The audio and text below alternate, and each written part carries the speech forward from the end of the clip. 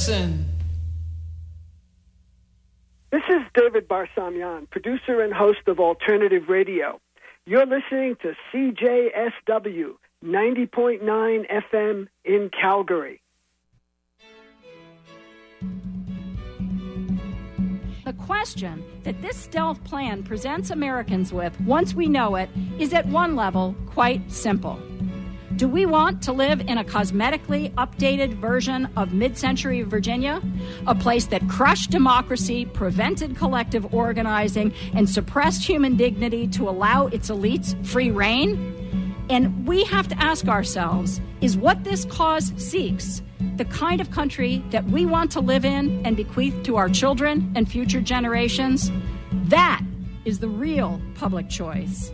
And if we delay our response much longer, those who are imposing their stark utopia will choose for us. That's Nancy McLean, and this is Alternative Radio. I'm David Barsamian. This edition of AR features Nancy McLean on the origins of radical right-wing power. The history of the anti-government and anti-democratic politics that have transformed the United States in recent years is largely obscured from view. The radical rights agenda includes suppression of voting rights, privatization of everything from schools to Medicare to Social Security to public lands, elimination of unions, and limiting majority rule. Core beliefs also include there's no problem tax cuts won't solve, and that the best kind of regulation is no regulation. Let industry decide. And the intellectual godfather of this extreme right-wing thinking? Someone you've probably never heard of, James McGill Buchanan, a Nobel Prize-winning economist. And the money to promote his ideas comes mostly from billionaire Charles Koch. These ideological positions have moved from beyond the fringe to where they are openly discussed and legislation is proposed. If these forces get their way, democracy will be in chains. Our guest today is Nancy McLean. She's the award-winning author of Behind the Mask of Chivalry, Freedom is Not Enough, and Democracy in Chains. She's professor of history and public policy at Duke University. She spoke in Madison, Wisconsin at an event organized by the Havens Center. And now, Nancy McLean, the origins of radical right-wing power. I'll start with the obvious. American politics are in crisis, right? A government that is supposed to be of, by, and for the people is in crisis. Even elementary norms of civic decency and truth are in crisis. You know this. It has become abundantly clear of late to anyone who might not have been paying close attention before. But what you might be struggling to figure out is how we got here and what that means. The watershed that we've reached in our public life now has been fed by many streams, some of which have received extensive attention. Those streams include the movement conservatism that made Barry Goldwater the Republican candidate for president in 1964, just after his vote against the Civil Rights Act of that year. Another and related stream is the religious right. And then there is the white supremacist right, which has lately been trying to rebrand itself. All of these are important and have produced the votes to effect radical policy change. But I'm here tonight to tell you about another piece of the puzzle of how we got into the dangerous situation in which we now find ourselves. A missing piece, I believe, and that is the ideas that are guiding the billionaire-backed radical right made notorious by Charles Koch.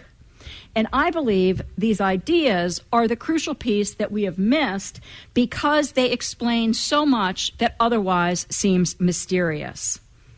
It's also crucial, I believe, because knowing about this piece may equip citizens such as all of us in this room to lead the way out of this mess before it is too late. Because I think there is an unmarked peril in our situation right now. And that is that the noisiest threats are getting the most attention. Among them, the chronic race baiting and bullying coming from the White House. But that spectacle, that daily, constant, nonstop spectacle, is drawing nearly all media and voter attention as an even more menacing plan is moving along apace.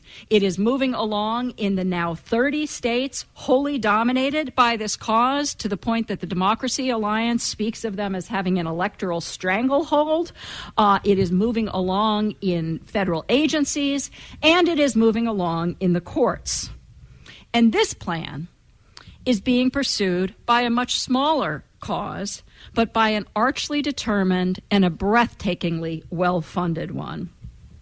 More than that, this cause's architects aim to rewrite the rules of our society permanently. And more than that, this cause has shown before that they are willing to use these other more popular sections of the right, the religious right and the white supremacist right, to get what they want. I'll state my case simply. Behind all the seeming chaos and dysfunction in American public life right now, there is a strategy in play, and that strategy is far along. One of its field generals said this to donors in late 2015. "We're close to winning," he said. "They," meaning the critics, the rest of us, "don't have the real path." That was Mark Holden, the head of Koch Industries' government and public affairs operation, gloating to an invitation-only audience of billionaire and multimillionaire donors. Now, you've heard a lot in the last several years, at least until the election of Donald Trump, about the fortune that Charles Koch has been investing in changing our politics. But what you may likely not have heard about is the ideas, that technology, as Charles Koch refers to them, that have made those investments so devastatingly effective. And it's important to know that Koch had been funding libertarian intellectuals for 3 decades before he began to apply this technology in earnest. And now we can see that it has been devastatingly effective.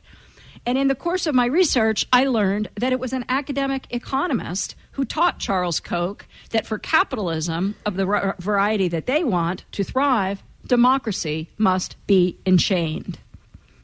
Democracy in Chains provides an unknown backstory of this defining moment in history in which we find ourselves, as it also tries to uncover that real path to which Mark Holden referred. And in its essence, the book is a story of 2 men, a thinker and a CEO, whose lives converged through a shared commitment to transform the model of government that our country built up over the course of the 20th century through citizen pressure and organizing. The thinker was a Tennessee-born economist, James McGill Buchanan, who spent most of his career in Virginia institutions, beginning in Charlottesville. And the CEO is the Kansas-based, of course, Charles Koch, who spent most of his adult life, when he wasn't building Koch Industries into one of the largest privately held corporations in the world, spent most of his life trying to find a way to make our country and the world, in fact, conform to his arch vision of economic liberty. A kind of free-rein capitalism akin to the 19th century variant that was skewered so brilliantly by Charles Dickens. That was also the kind of capitalism that brought us the Great Depression and the polarization between fascism and communism after World War I. So Koch's vision is an audacious one and a dangerous one. He is, to my mind, playing with fire, but it is the rest of us who will get burned.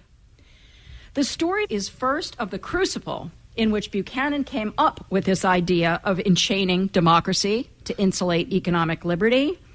As the civil rights movement made headway in the Virginia, where he was working, and in the nation as a whole in the late 1950s and 1960s. And then it is about how Koch funded an apparatus to make that idea a reality in a messianic quest that has produced the volatile situation we are now confronting. And I have to admit up front, it's a frightening story, but I also believe that knowing what we're really up against is vital to assessing how best to defend a democracy that I think many of us now understand is facing existential threat. Rather than lecture in a conventional way, I thought what I would do is share with you the story of how I stumbled upon the trail that led me to these conclusions. Because I think that knowing the route that led to what I've just said will give you an even sharper sense of the stakes. Because it turns out that what we're seeing now, today, in 2017, is not the first time that the libertarian right has shown itself willing to exploit white supremacy to advance the cause of property supremacy. Also, the trail that led to these conclusions reveals the surprising role that some academics, some scholars, have played in bringing us to this point. And I think that's a history that all of us who work in higher education need to reckon with. So what led me to the fairly shocking conclusions that I just shared? In a word, serendipity. I am not a historian of economic thought. I am a historian of social movements with a particular longstanding interest in the U.S. South. And about 10 years ago, I came across the tragic tale of Prince Edward County, Virginia, whose white officials answered the U.S. Supreme Court's call to desegregate its public schools without further delay by, as the white county officials put it, going out of the public school business entirely. They shuttered their entire public school system. They actually posted no trespassing signs on the public schools.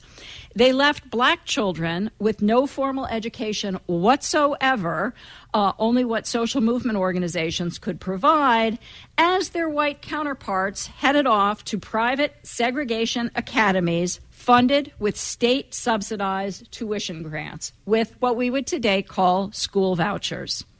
And the county officials persisted in this course for 5 years until the courts compelled them to reinstate a public school system.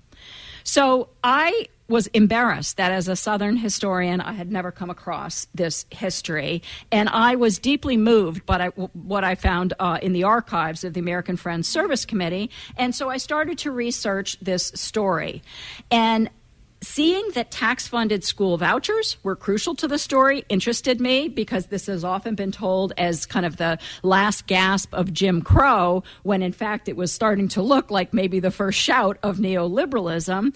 And lo and behold, I learned in short order that the University of Chicago ultra-free market economist Milton Friedman had issued his first call for school vouchers in 1955 in the full knowledge of how they would be used in the South.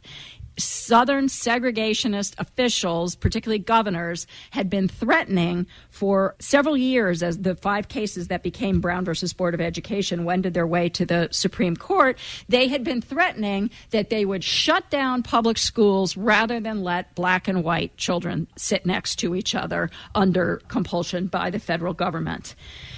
And Friedman did this. And I know he did it in the full knowledge of what he was doing, because I had the correspondence between him and an editor who pointed out how this manifesto would be used, and also pointed out that black citizens could not vote in Virginia, had no say over these devastating, destructive public policies that were being adopted. But Friedman persisted in his course. So he became part of my story.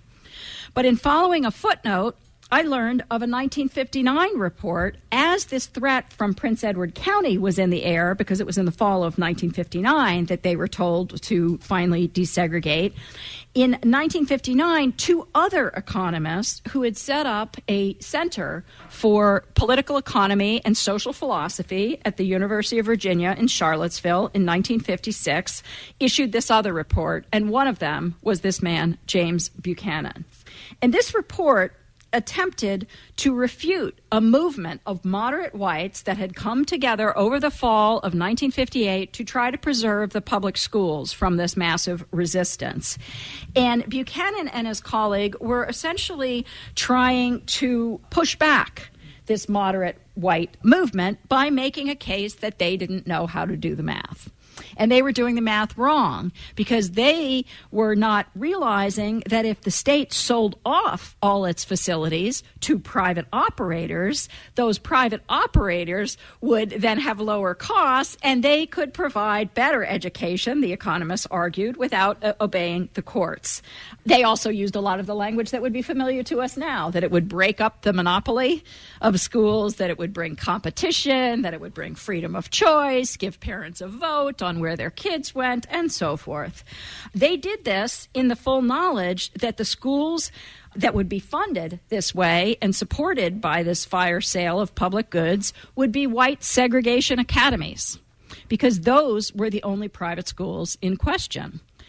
Now, needless to say, it stunned me as a university professor to see two university professors making a case for what their state's most arch segregationists were seeking. That was the most radical demand of a group called the Defenders of State Sovereignty and Individual Liberty, Virginia's equivalent of the White Citizens Councils of the Deep South.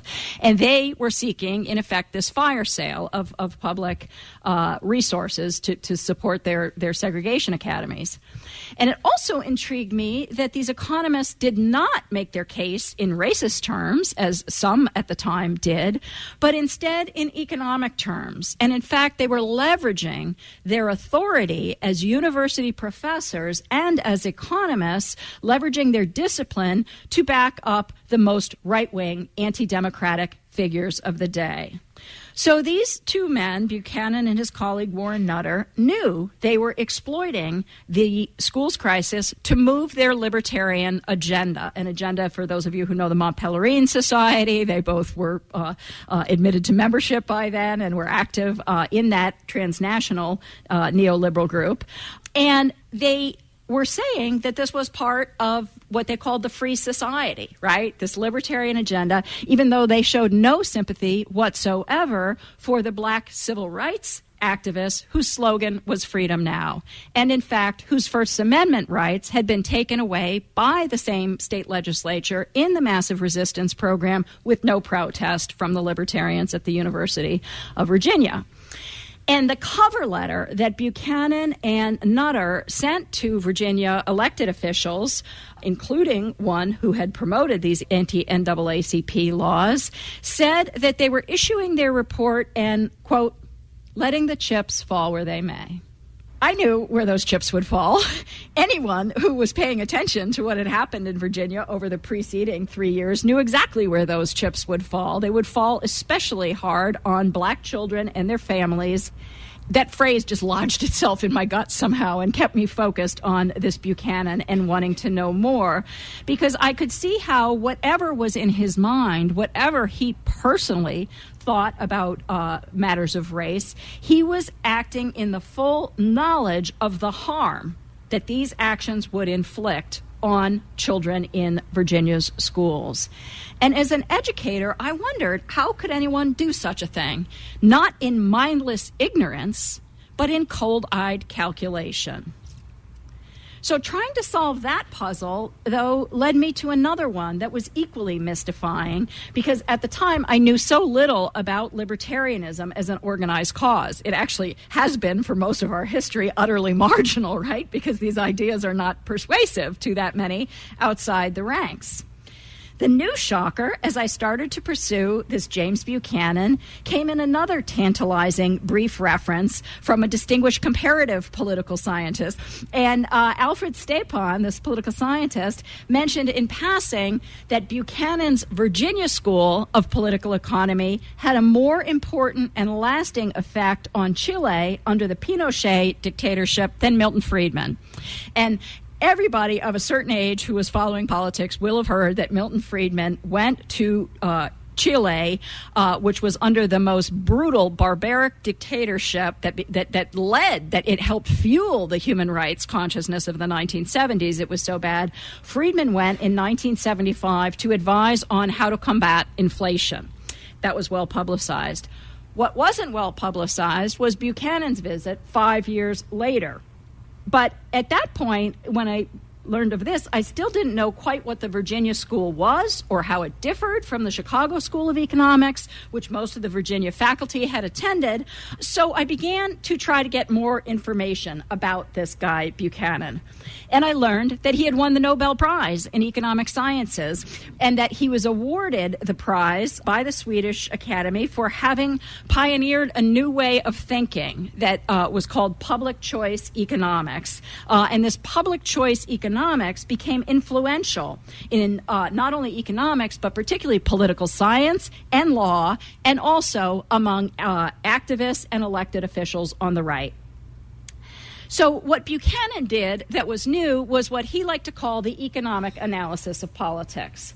But his economic analysis of politics was very different from, say, another stream like Marx's economic analysis of politics involved questions of class and power and whatnot. Buchanan's was very different. What he did was to apply Chicago-style individualist models to political actors and to argue that those political actors could only be understood as individuals seeking their own personal self-interest, not the common good, as they claimed.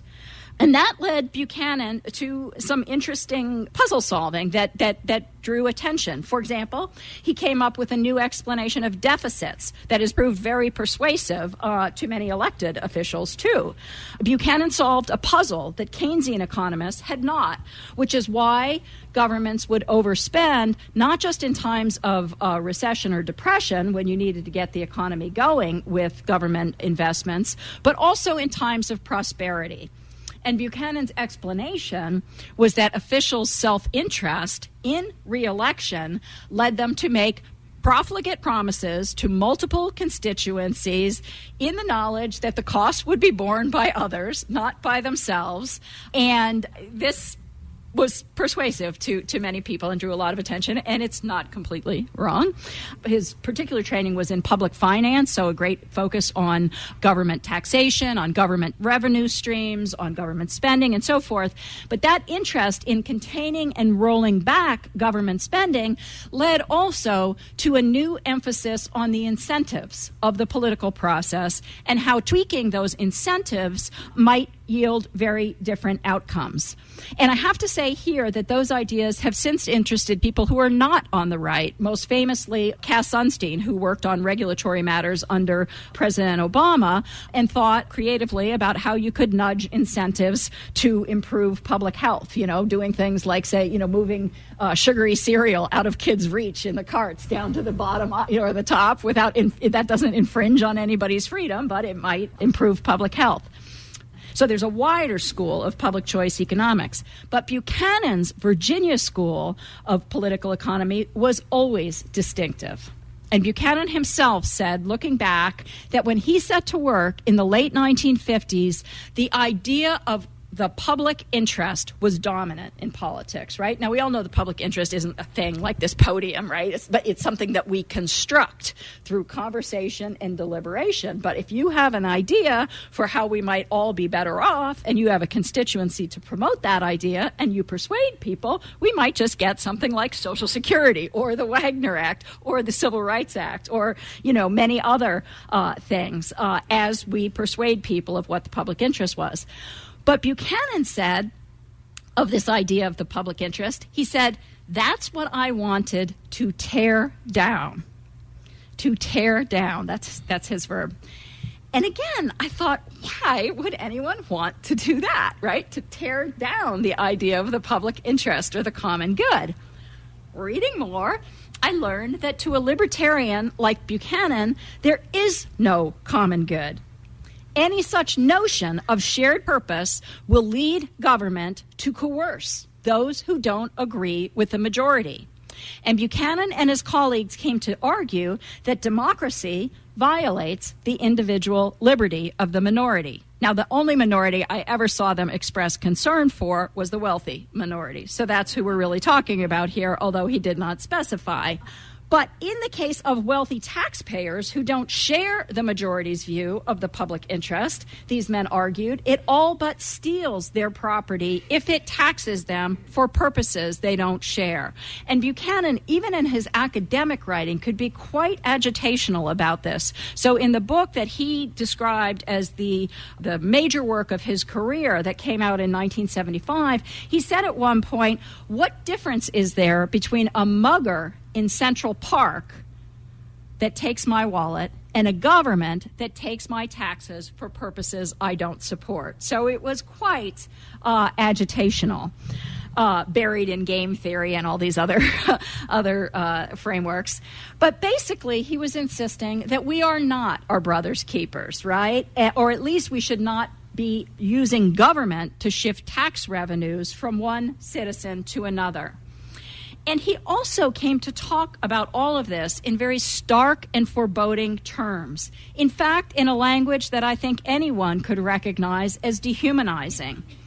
He spoke of net tax recipients, in other words, people who get more from government than they give in the way of taxes, people that Mitt Romney would later refer to famously as the 47%.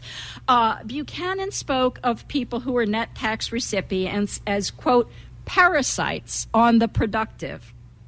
He warned of predators and prey.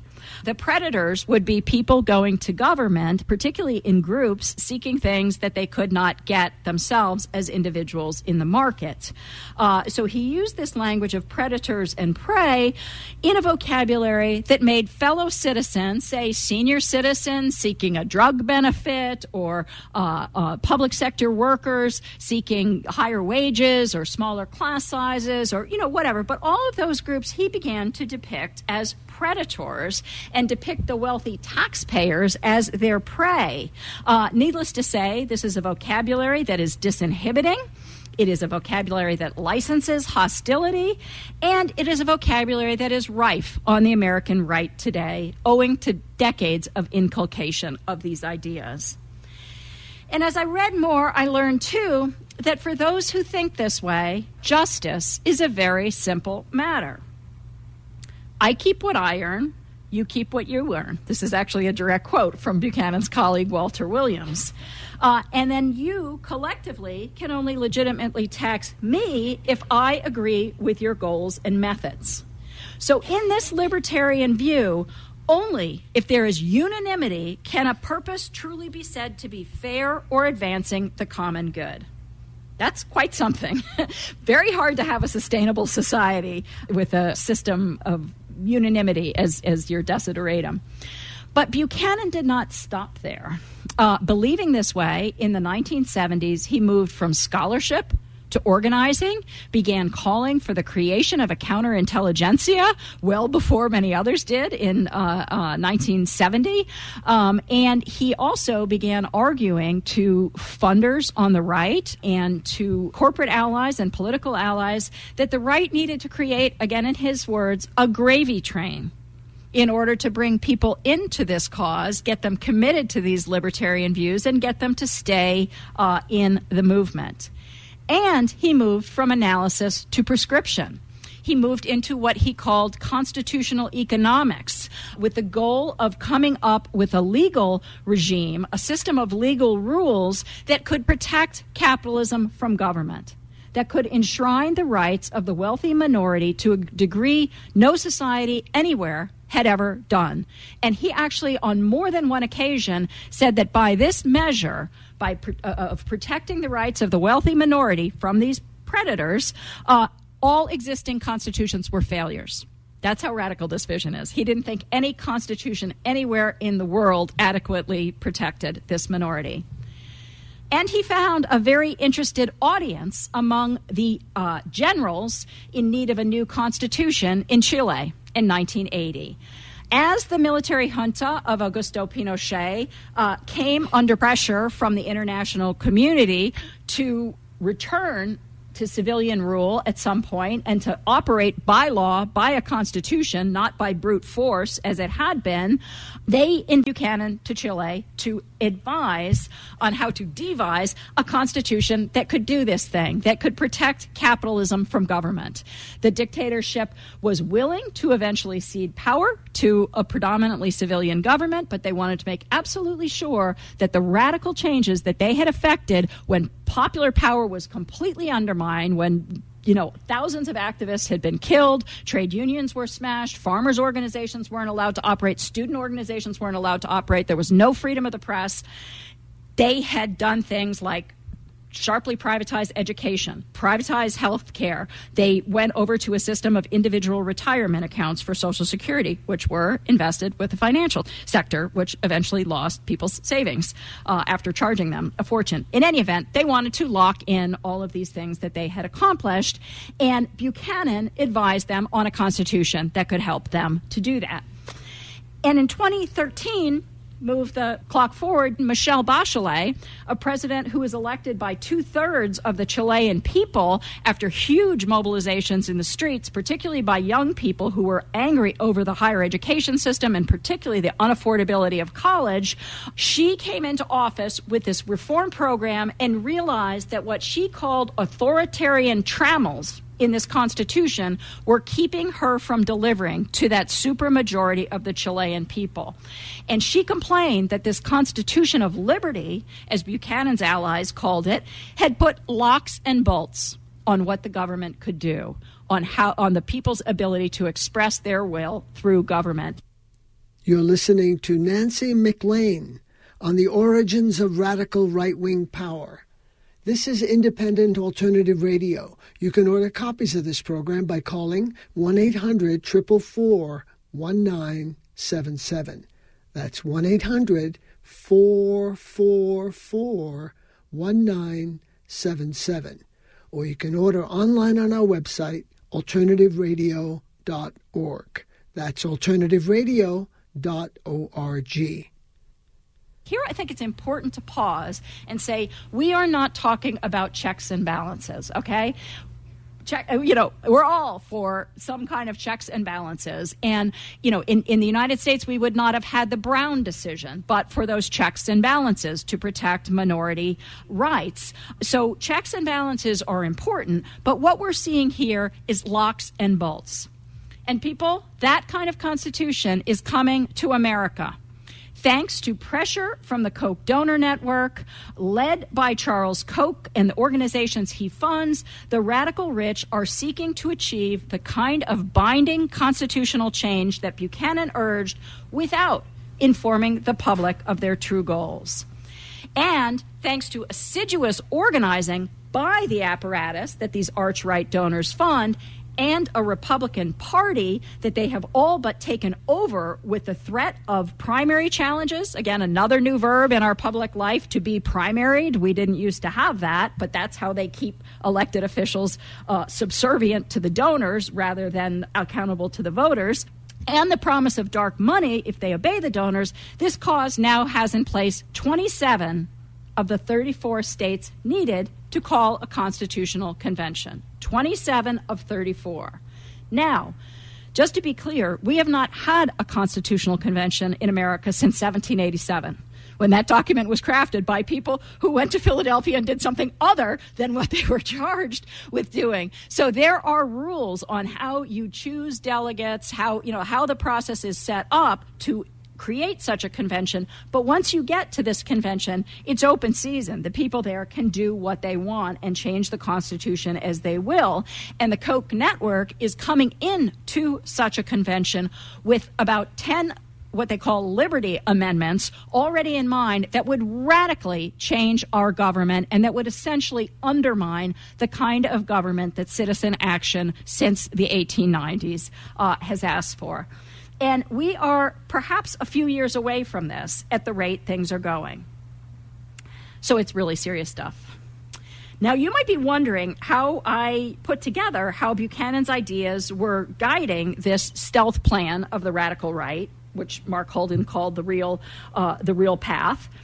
And the answer is, again, by coincidence, I happened to move to North Carolina in 2010, right after President Obama won right after in 2008, Obama had won North Carolina by 14,000 votes. By the time I got back to North Carolina in 2010, a radicalized Republican Party dominated by the Tea Party, funded by the Koch brothers and their North Carolina ally, Art Pope, had just won majorities in both houses of the state legislature. And suddenly, the things that I was reading in Buchanan's work that still seemed so abstract as I was trying to understand this Chilean interlude became concrete and shocking.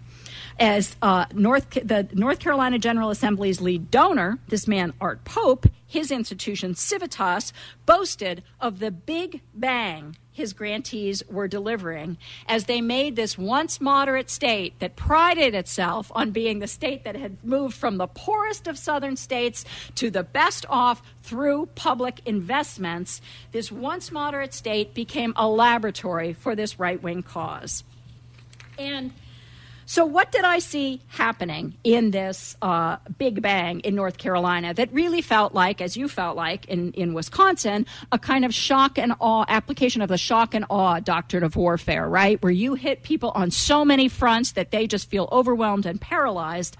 So Buchanan had long urged his teammates to focus, if they wanted to see radical change, to focus not on who rules, doesn't matter the personalities or even so much the parties, focus on the rules.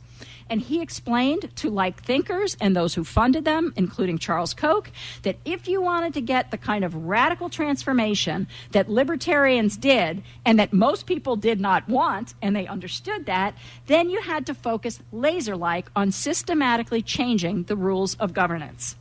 And what I watched unfold in North Carolina, you had your own version here, was a stunning barrage of radical rules changes on this model, one after another. Extreme gerrymandering to misrepresent the will of the voters. New measures to undermine workers' rights to organize in unions, particularly public sector unions, but not only those unions. Attacks on public education at all levels and radical cuts in funding for it while siphoning off public resources to private schools that were under no legal accountability to teach students anything. This is in the words of a judge. Repeal of a hard-won Racial Justice Act to ensure fairness in policing and in the legal system. Refusal to accept the Medicaid expansion of the Affordable Care Act, despite a crying need for health care among people who made too much to get Medicaid and too little to be able to afford to buy health care.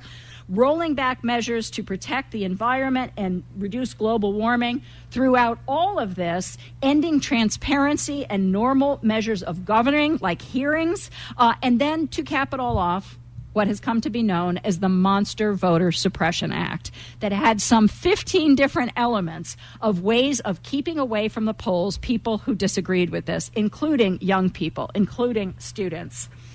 And what proved so disturbing to me, both as a scholar and a citizen, was that I could see that the new Republican majority was applying Buchanan's ideas to get what they otherwise could not. Also unsettling, though, was watching how all the critics of all this, good, well-intentioned people who were shocked by the U-turn their beloved state was taking, how the critics were missing the deep operational strategy that unified all these far-flung measures. People genuinely could not see that the men pushing this agenda were not misinformed about the likely consequences of the agenda they were ramming through. They fully understood that it would inflict grievous harm on many of their fellow citizens. But they believed that their endgame was worth that price. They were, you could say, in cold calculation, letting the chips fall where they may. And what my fellow critics of all this did not see, not even the brilliant Reverend William Barber, who created an inspiring movement called Moral Mondays to fight it, what the critics did not see is that this agenda was backed by an ethical system that gave these actors confidence and let them feel heroic enough to weather the criticism and the opposition. Now, this ethical system is foreign to most of us, and there's good reason for it, because it runs counter to all the world's leading religious traditions. But it is an ethical system, and it has its own stark coherence that I believe we need to understand if we are going to deal with the crisis that Buchanan's ideas and Koch's money have created in America. To wit, the libertarian morality says that it would be better to have people die from lack of health care than to receive it from government, from taxes paid by others. And that really, ultimately, is what the architects of this cause mean when they talk about personal responsibility. They mean that you should be on your own. And if you fail to save for all of your future needs, you deserve your fate. Witnessing your suffering will also have educational value. It will teach others to save. Now, I have had 6 women in my life who have had breast cancer, including my own stepmother. And I know, and I think you know, if you know anyone who has had a serious illness in our society, that there is absolutely no way to save for catastrophic illness. Just like there is no way to save for a long period of unemployment. Just like there is no way to save on your own for your retirement. But according to this libertarian cause, that's really the dream society. That each one of us, from the time we're sentient, should be having private savings accounts for all of those needs. Now, don't take it from me. Take it from the last several months of the newspapers. Everyone was wondering why the Republicans in the Senate were rushing to push through these 3 horrific bills, one after another, that would have terrible consequences, that had no popularity anywhere. One of the ones that had the strongest chance to pass never polled more than, I believe it was 16%.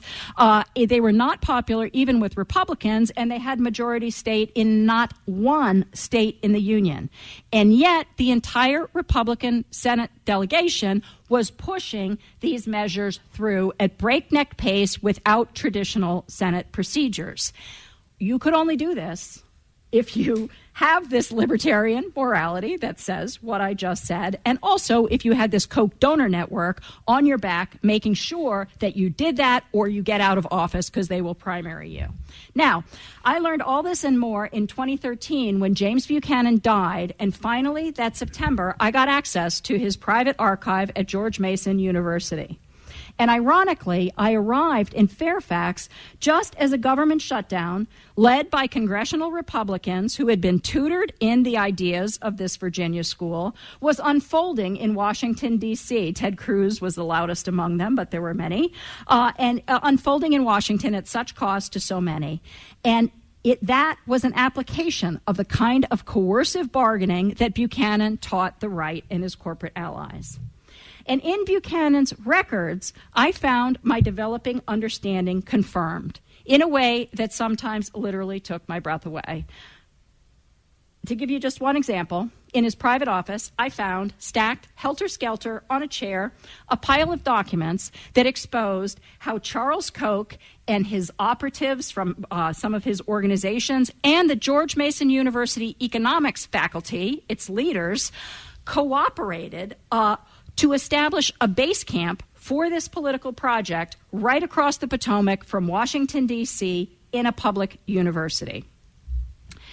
And once I brought home all the hundreds of documents I had copied in Buchanan's archives and put them together with his writings and other sources, I found myself laying down pieces of a puzzle that sometimes literally nauseated me in its sheer scope and audacity, because it now encompasses literally dozens of ostensibly separate national organizations, some of whose names will be familiar to you: the Cato Institute, the Heritage Foundation, ALEC, the American Legislative Exchange Council, and there are many more. But if you include the state-level operations that make up the State Policy Network, exposed so well by Lisa Graves from the Center for Media and Democracy here in Madison, if you include those and the international affiliates of the Atlas Network, which operates in 90 countries now, we are talking about hundreds of organizations working to radically alter government and society, funded by wealthy donors hostile to this 20th century model of government, who are determined to bring this free-reign capitalism into being without being honest with the people about what they are doing. And as I took the measure of this project, I saw something else as a historian. The form of government that these men see as ideal, as liberty, mirrors that of mid-century Virginia in all but the state-forced racial segregation. When James Buchanan set to work in Charlottesville in 1956 at the peak of massive resistance to Brown versus Board of Education, pledging to state leaders that he would set up this center to preserve liberty, that state had just been identified by the political scientist V.O. Key as the most oligarchical state in the South and therefore in the nation. And this distinguished political scientist wrote, next to Virginia, Mississippi is a hotbed of democracy. That's how oligarchical Virginia was. And so here we come full circle to the civil rights era history with which I started. Because you have to ask yourself, what is the substance of James Buchanan's and Charles Koch's idea of liberty but mid-century Virginia, the state subjected to what V.O. Key called the most thorough control by an oligarchy, with tools that would now be grafted onto the nation as a whole? Of course, the state-mandated racial oppression would go. This cause would not advocate for that. But nearly everything else about the political economy of mid-century Virginia enacts their dream, to wit, the uncontested sway of the wealthiest citizens, the use of right-to-work laws and other ploys to keep working people powerless, the ability to fire dissenting public employees at will, targeting educators in particular, voting rights restrictions to keep those unlikely to agree with the elite from the polls, the deployment of states' rights arguments to deter the federal government from promoting equal treatment, the suspicion of public education as a source of subversion, the regressive tax system and refusal to make forward-looking public investments, the opposition to Social Security and Medicare, and the parsimonious response to public needs of all kinds, from decent schools to public health and more. And the question that this stealth plan presents Americans with, once we know it, is at one level quite simple. Do we want to live in a cosmetically updated version of mid-century Virginia, a place that crushed democracy, prevented collective organizing, and suppressed human dignity to allow its elites free rein? A state that was determined to prevent the kind of government that citizen action had demanded at least since the populist movement of the 1890s. A government that can stand up to corporations that ride roughshod over the people, that can protect workers' rights and public health, that can provide economic security to the aged, that can take action against discrimination, and that can ensure our air and water quality and the fate of our planet. All of this and more is at risk right now.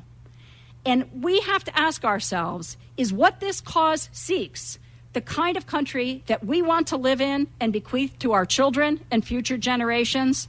That is the real public choice. And if we delay our response much longer, those who are imposing their stark utopia will choose for us. Thank you.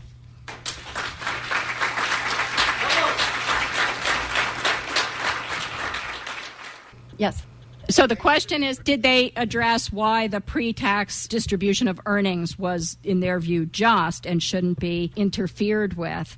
And Buchanan, according to his students and his colleagues, would often use this phrase, we start from here. And he would use that in two ways. One of them was to say, essentially, we have a given distribution of wealth, right? And we're not going to go back and revisit that. You know, and for a white Southerner to be saying that, coming out of a society where, in his own institution in Virginia, there were great historians like Paul Gaston who were demonstrating how much had been taken, right, from African Americans and poor whites in this oligarchical system. But again, he would say, we start from here. And he also used that phrase, we start from here, to think about how to get to this great libertarian beyond. So he didn't want, kind of pie in the sky thinking, but instead practical measures for how to get from here to there. So again, I think one more thing I would say about that too is that, his way of thinking and the kind of Austrian economics that he's connected to just seems to refuse to acknowledge the existence of classes and therefore class power. It's all about individuals and how well they contract as individuals to fulfill their needs. So to me, as a historian, it's frankly an absurd way of thinking, but it has proven very influential. Ayn Rand is an important pathway into this libertarian cause, and probably the most common pathway, particularly for young men who seem particularly attracted to these ideas. Women, not so much.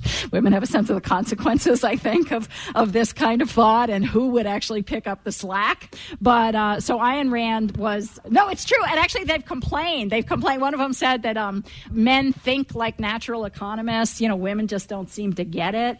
The Mont Pelerin Society, at their 50th anniversary, they were talking about problems that remain for whatever free enterprise or however they phrased it, and they identified all of these problems. But they said feminism was a problem, and they said women are socialistic for no apparent reason.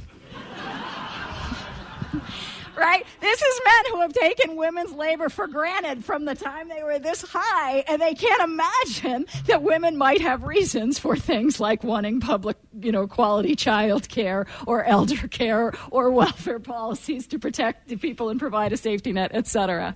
Well, Buchanan always said, he would talk about government as slavery. And he would say that it's better, I think he said it'd be better to be 30% slavery than 70%, or, like that kind of language, right? So he would accept that there could be some legitimate role for government. And all the libertarians, as far as I know, at least most of them, would say that government has three functions: to provide for the national defense, to enforce the rule of law, including protecting property rights, and to guarantee social order. Beyond that, they should not go. And in fact, they are quite willing to use the state in a very heavy-handed manner against local communities. So, the phenomenon called preemption, which again, Center for Media and Democracy has been great in drawing attention to that. That is a version of what they were doing in mid-century Virginia by having the governor shut down schools in local communities that were going to comply with the courts. That was preemption. Now we have preemption telling us we can't raise local minimum wages or enact anti-discrimination ordinances, etc. I would say Chile, if you look at that constitution in Chile, it does put on those locks and bolts on what the people can do. That Chilean constitution was important, and various countries have tried parts of this. So New Zealand had this kind of neoliberal burst for a while, and then said, ooh, and reversed it. But Buchanan Center hired this guy, Maurice McTeague, who was part of that, and brought him to George Mason, and he's still telling people how to privatize. Jose Piñera, who directed the Social Security privatization as Minister of Labor in Chile in the 1980s, was hired at the Cato Institute to promote Social Security privatization here in the U.S. and internationally. So I would say, there's various places where they've made more or less advance, but no place where they've gone whole hog. There was also recently an article by the journalist who's been following the Kochs, Lee Fang, talking about how this Atlas network is making significant headway in Latin America. Frankly, also, some people have pointed out, these people want you to buy into a notion of society that exists nowhere in the world, right? Nowhere, and radically change all your institutions to enable it. So some caution might be in order on that, right? At this point, it is quite a rigid dogma. The question was, you pointed out how they are willing to use white supremacy and the kinds of prejudices of the religious right to gain power. But what about the way that they are trying to change the way we think through installing these bases in universities? And that is a really key part of the strategy. And George Mason University is the flagship case of that kind of collaboration. And you can see those George Mason people essentially providing strategic help and technical assistance for this operation, supplying a pipeline of talent, and that's what they're doing on campuses, is trying to identify, recruit, and fund students that they can bring into the apparatus. But also, they run defense for things that their people are doing out in the world. So the campus bases are really important. The question was, what about the Commonwealth, right? What about the commons, the things that we have built up together that we rely on, like clean air and water and things like public higher education and all those good things we've built up over the years.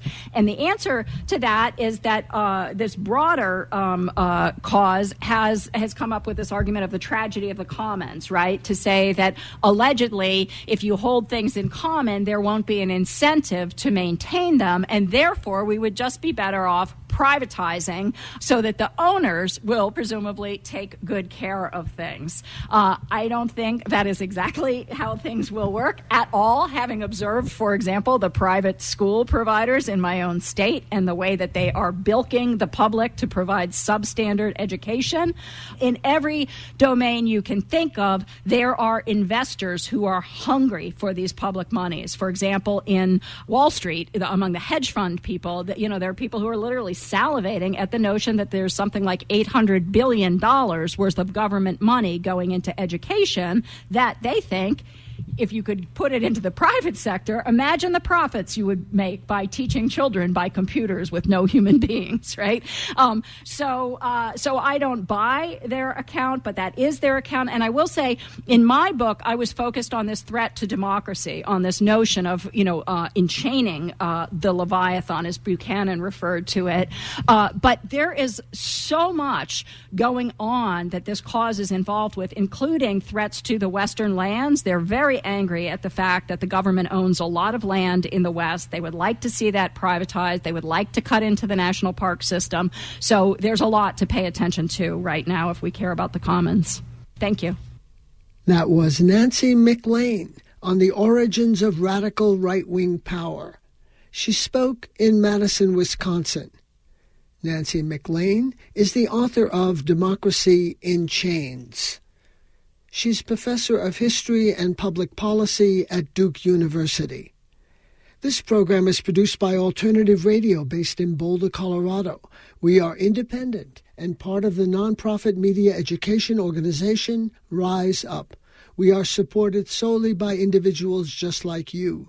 We feature progressive voices rarely heard in the media, such as Glenn Greenwald, Trita Parsi, Henry Giroux, Roxanne Dunbar-Ortiz, Naomi Klein, Richard Wolff, and Vandana Shiva. To access our complete audio and book catalog, just go to our website, alternativeradio.org.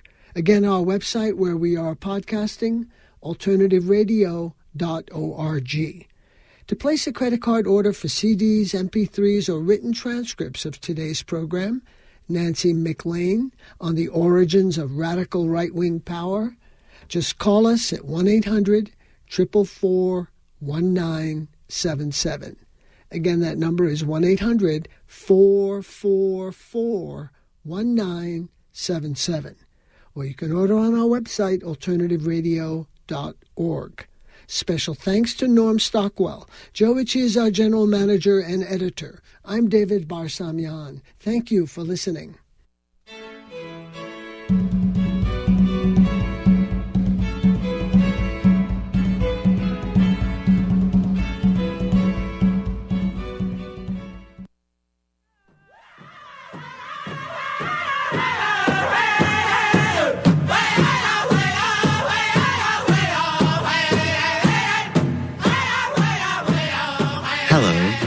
My name is Floyd Blackhorse, and I'm from the Siksika Nation, sometimes known as the Sexy Guy Nation.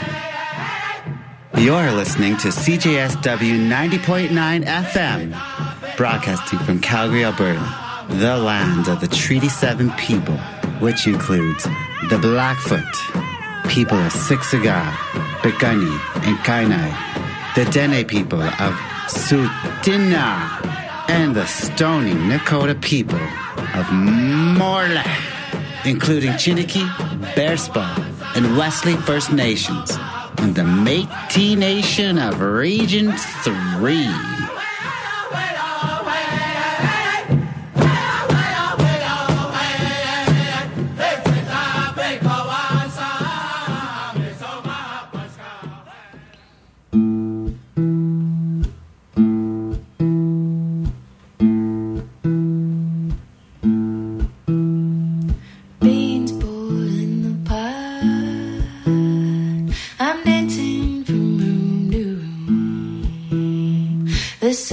sitting in the air is high.